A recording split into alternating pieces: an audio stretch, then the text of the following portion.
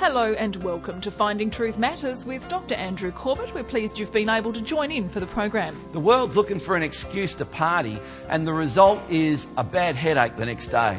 God wants to give you the right reason to rejoice and not give you the headache. In Jeremiah chapter 31 is this verse. The Lord appeared to him from far away. I have loved you with an everlasting love.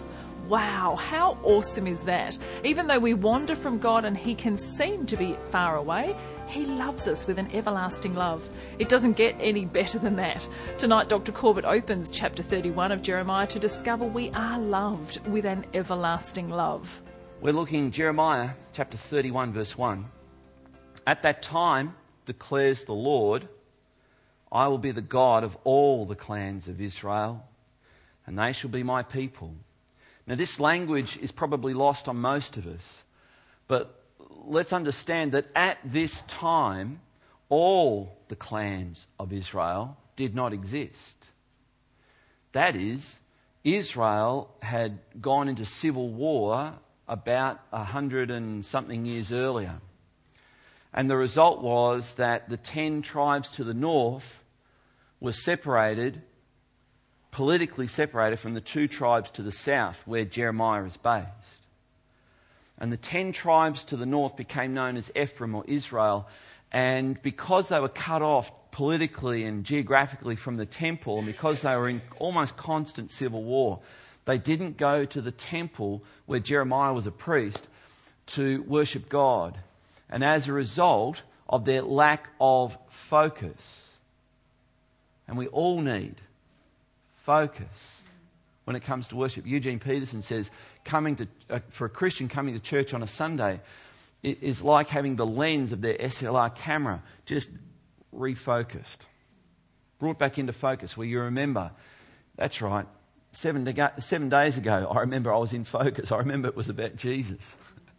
I remember it was about him being the servant of all, and I'm following in the footsteps, blood-stained footsteps of the greatest servant who ever lived. That's right, I forgot over these last 6-7 days. I thought this was about me, but it's actually about him. I'm back in focus now.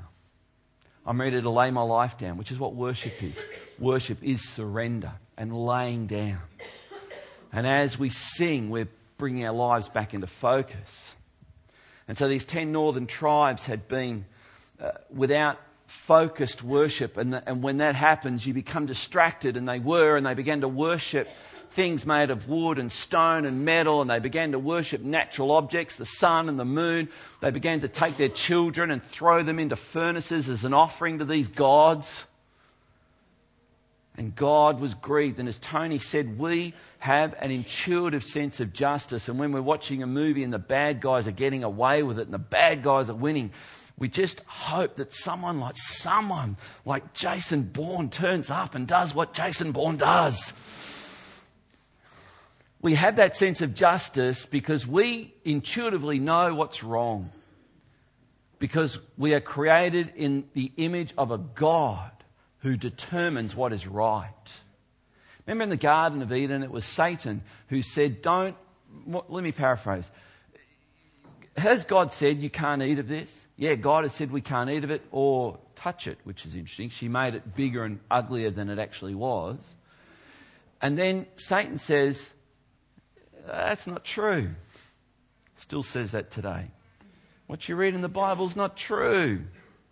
God knows the day you eat of this, your eyes will be opened and you will know right from wrong. What's he saying? That if you rebel against God, you can determine for yourselves what is right for you or wrong for you. And don't we hear that all the time? Well, that might be wrong for you, but it's not wrong for me. Or your Christianity might be right for you, but it's not right for me. That's called relativism. And the question you've always got to ask a relativist is, okay, your morals are relative. Relative to what? Because we see that there is a God who determines what is right and what is wrong. And when the 10 northern tribes of Israel said, we will no longer listen to that God, we will go our own way, God brought in the Assyrians, today Persia, Iran. And they came and took them out of the country, and they vanished, basically vanished as a nation. They became known as the dispersion. They vanished. So when God says, I'll gather all the clans of Israel, that's a big statement. That's a huge statement. The other thing too is in this verse, did you notice this is a wedding statement? You will be mine. I take you as my wife. You will be mine. It's a marriage covenant statement. All right, next verse. Thus says the Lord, the people who survived the sword found grace in the wilderness when Israel sought for rest. The next verse, the Lord appeared to him from far away. And here's Jeremiah giving some history here. The Lord appeared to him, to Israel, from far away. I have loved you with an everlasting love. Therefore, I have continued my faithfulness to you. I reckon you could just about put your initials next to that verse. Because God loved you when you were far away. God loved you even when you didn't love him back. Okay, let's just pause here. Because so far in Jeremiah, we've heard Jeremiah say, unless you repent, unless you turn back to God, unless you acknowledge the wrong that you've been doing, unless you come to him and break open your life and ask for his mercy and forgiveness, you will perish. And you will perish by famine, sword, or pestilence. And then he said, I will destroy this temple. This is God talking. Thus says the Lord. Do not say the temple of the Lord, the temple of the Lord. For I will destroy the temple of the Lord. We're back in about Jeremiah chapter 7. God says that. And of course the superstition with which the temple was held, the people couldn't believe it. God would never destroy his house. That's where he lives. That's his address. He picks his mail up there. He's not going to destroy it. And this attitude that God is in there, we close the door, now we can't see what we're doing, was a superstitious nonsense that had gripped the people. And Jeremiah said, if you don't turn back to God, it's not only famine, sword and pestilence, it's the temple destroyed. It's not only the temple destroyed, it's the best of your young people. The best of your young people will be taken as prisoners. The word is captive. Taken as captives, and they'll be taken to Babylon. And of course, when he was prophesying this, Babylon was not the world empire. Assyria was. Modern day Iran was the world empire. This was just outrageous what he was saying. And yet it all happened. And here we are now, exactly everything except the temple being destroyed had happened. Babylon had come in. They'd taken the best of the young men, including Daniel, including Ezekiel, and taken them away. So, let's think about this. God has just said, when you were far away, I reached out in love to you. Because I am the God of everlasting love. I've loved you with an everlasting love. So how do we put all famine, sword, pestilence, temple destroyed, your best children taken captive, how do we put all that together with a God of everlasting love? What do we do with that? For some people, it sounds like Jekyll and Hyde. So here's the question. What do these prophecies of Jeremiah tell us about God? What do they tell us about God? I think the first thing we need to recognise is that we live in a society, as I mentioned before, that has so tried to redefine what love is. Love is you being able and having the right to get what you want. Please, parents, do not teach your children this by the way you respond to them when they demand what they want. I've said it before, but you're in a supermarket, you see a young, precocious something-year-old saying, I want that lolly! And the mum's going, Stop it. Stop it. People will think I'm a bad mother if I don't give it to you. No, we won't. We'll think you're a bad mother if you do. Don't give in to that precocious little kid. I'm saying that in love, and I really am saying that in love. Because they need to learn this is not how the world works. Love is not, you can have it if you demand it loud enough. That's not love. Jesus gave the best description of love. He was the best description of love. He didn't have to go to the cross. In fact, if anyone had a right not to go to the cross, it was Jesus. Love lays down its rights. And we have a world that is screaming for its rights. It's a world gone mad. So when we ask this question, what do these prophecies tell us about God? And we're trying to balance, well, hang on, God, boy, he sounds angry in the first 30 chapters. He's famine, sword and pestilence. And now he's a God of everlasting love. What's this about? Well, let's just take it a piece at a time, because I think pure love would, if any of us encountered pure love, it would frighten us near to death. It would overwhelm us. And we have a society where young boys are told pure love is getting your way with a girl in a matter of minutes or hours. God help us. So what do we learn about God from Jeremiah? We learn that pure love can also be just and holy. What does holy mean? Holy means so special, so pure. There's nothing like it, as it embodies goodness. Not only is God holy, he is uniquely good. Uniquely good. He's just. You know, that sense that Tony said that when Jack Bauer is up against the bad guys and we're going, go Jack, go Jack. That sense of justice that we feel. Imagine we're just a poor reflection. We're created in the image of God. We're a poor reflection of the one who bears that sense of justice infinitely. Imagine how he feels about injustice in the world. And we live in a society that you know, someone said, why is it that we read the prophecies of Jeremiah and there's a whole bunch of atheists who read Jeremiah and they're outraged? How could someone be so judgmental, is some of the claims? How could someone tell others what they can and can't do? This is outrageous.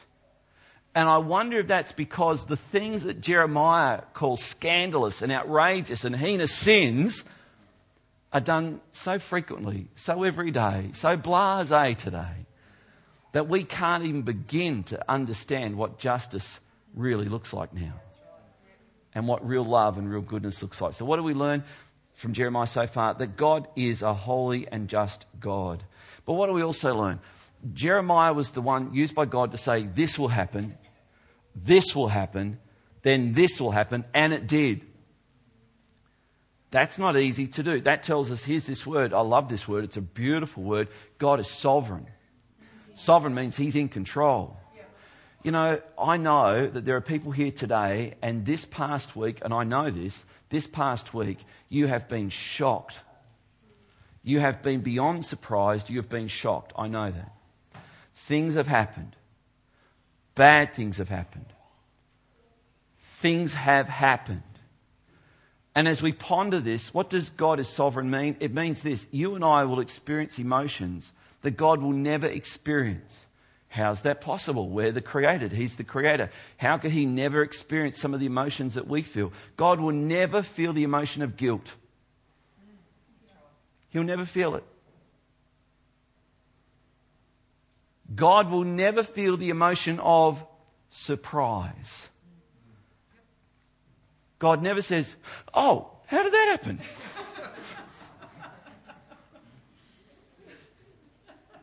He's sovereign. And we look at life from the perspective of our eyes and we go, God, you obviously weren't watching. You took your eyes off the ball. My auntie just got cancer. Well, where are you? Or you fill in the blank, whatever it is. And we read Romans 8:20. It says, all of creation is subject to futility by him who subjected it in hope.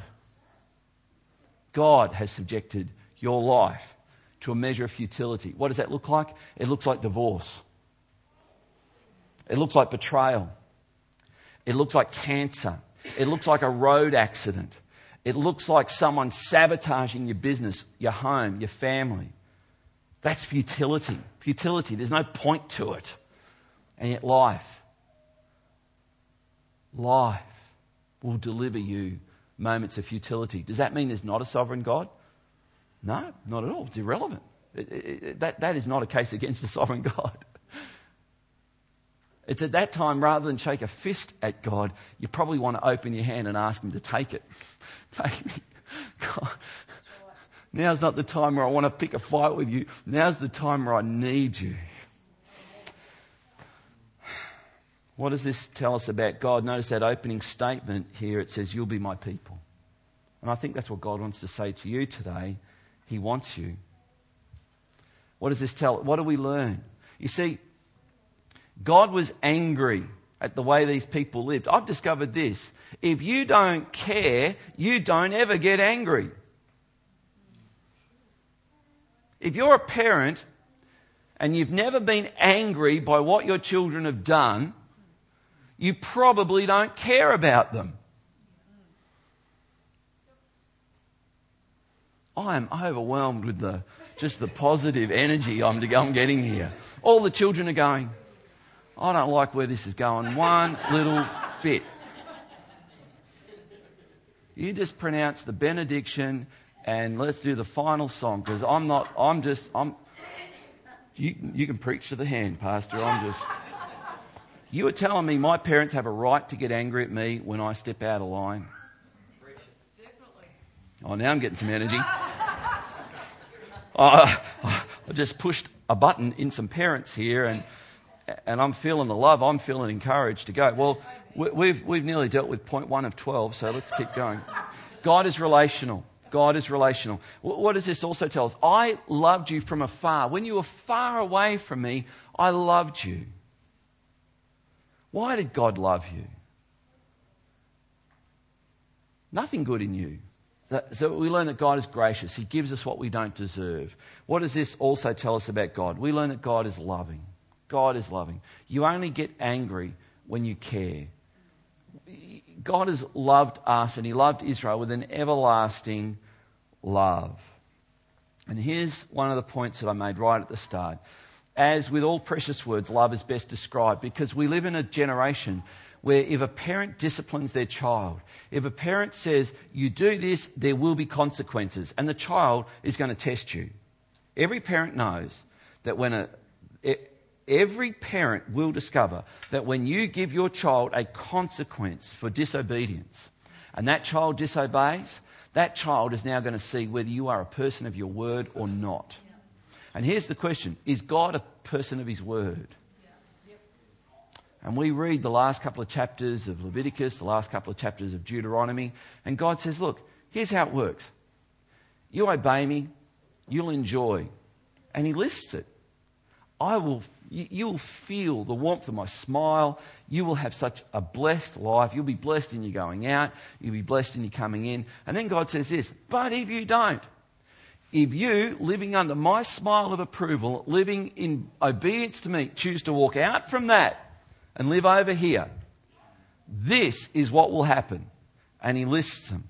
And very interestingly, one of them is you will be blighted in your mind. Mental illness. I don't know if anyone finds this curious, that we live in a society now that is mentally becoming sicker and sicker. Isn't that intriguing? I find that, wow. So love, I hope you get a balanced picture that love can mean I love you, and because I love you, there's consequences. And that's what God's doing here. There's no Jekyll and Hyde here. There's one picture of God. We go on to the next verse, verse 4. Again, I will build you, and you shall be built, O Virgin Israel. Again, you shall adorn yourself with... I just skip over this verse, I think. Let's just try that one again. And again, you shall adorn yourself with tambourines, and shall go forth in the dance of the merrymakers. Verse 5. Again, you shall plant vineyards on the mountains of Samaria. The planters shall plant, and they shall enjoy the fruit. Just get a picture here. What's happening? For there shall be a day when watchmen will call in the hill country of Ephraim, arise, let us go to Zion, to the Lord our God. Samaria, by the way, was Ephraim to the north. And they're saying, hey, let us go to the south where the temple is and let us worship God. That's exactly what wasn't happening. So God says this is what's going to happen. God's saying you will once again have right reasons to rejoice.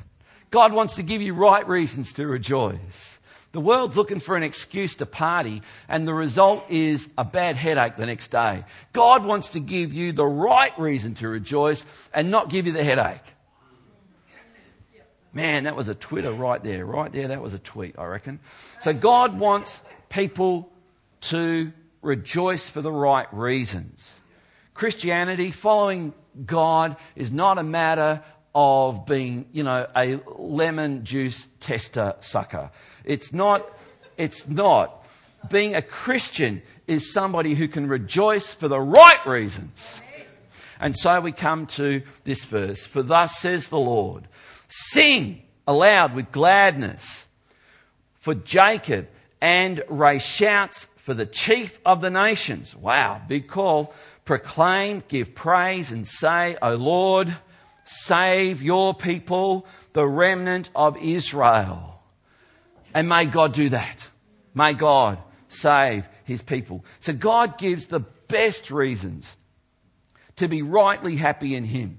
John Piper, who's a controversial preacher, I love John Piper, great preacher, he says this: Christians should be Christian hedonists. A hedonist is somebody who only lives for joy and pleasure and happiness. But he says they should be Christian hedonists, finding their joy in God, being happy in Jesus, and delighting in him all the time, no matter what's going on. Who wants to be a Christian hedonist? Feasting on joy and delight and happiness. God gives the best reasons. And here he's saying, I will love you. I will restore you. And the result will be you'll come back under my blessing. You'll plant vineyards. You'll be able to enjoy what you plant. And not only that, while you're doing that, you'll say, hey, I know, let's go to the temple and have a party of worship and worship God in Zion. And everybody will say, yes, let's. Imagine doing that at school tomorrow morning. Hey, I know, let's go to church and worship God. Yeah, let's! And this is what God is saying. These are the right reasons to rightly be happy and rejoice. So here's the question. Are you right now enjoying? I mean, who could not be happy listening to me right now? So I mean, in this season of your life, are you enjoying God's love and happiness right now? Seriously.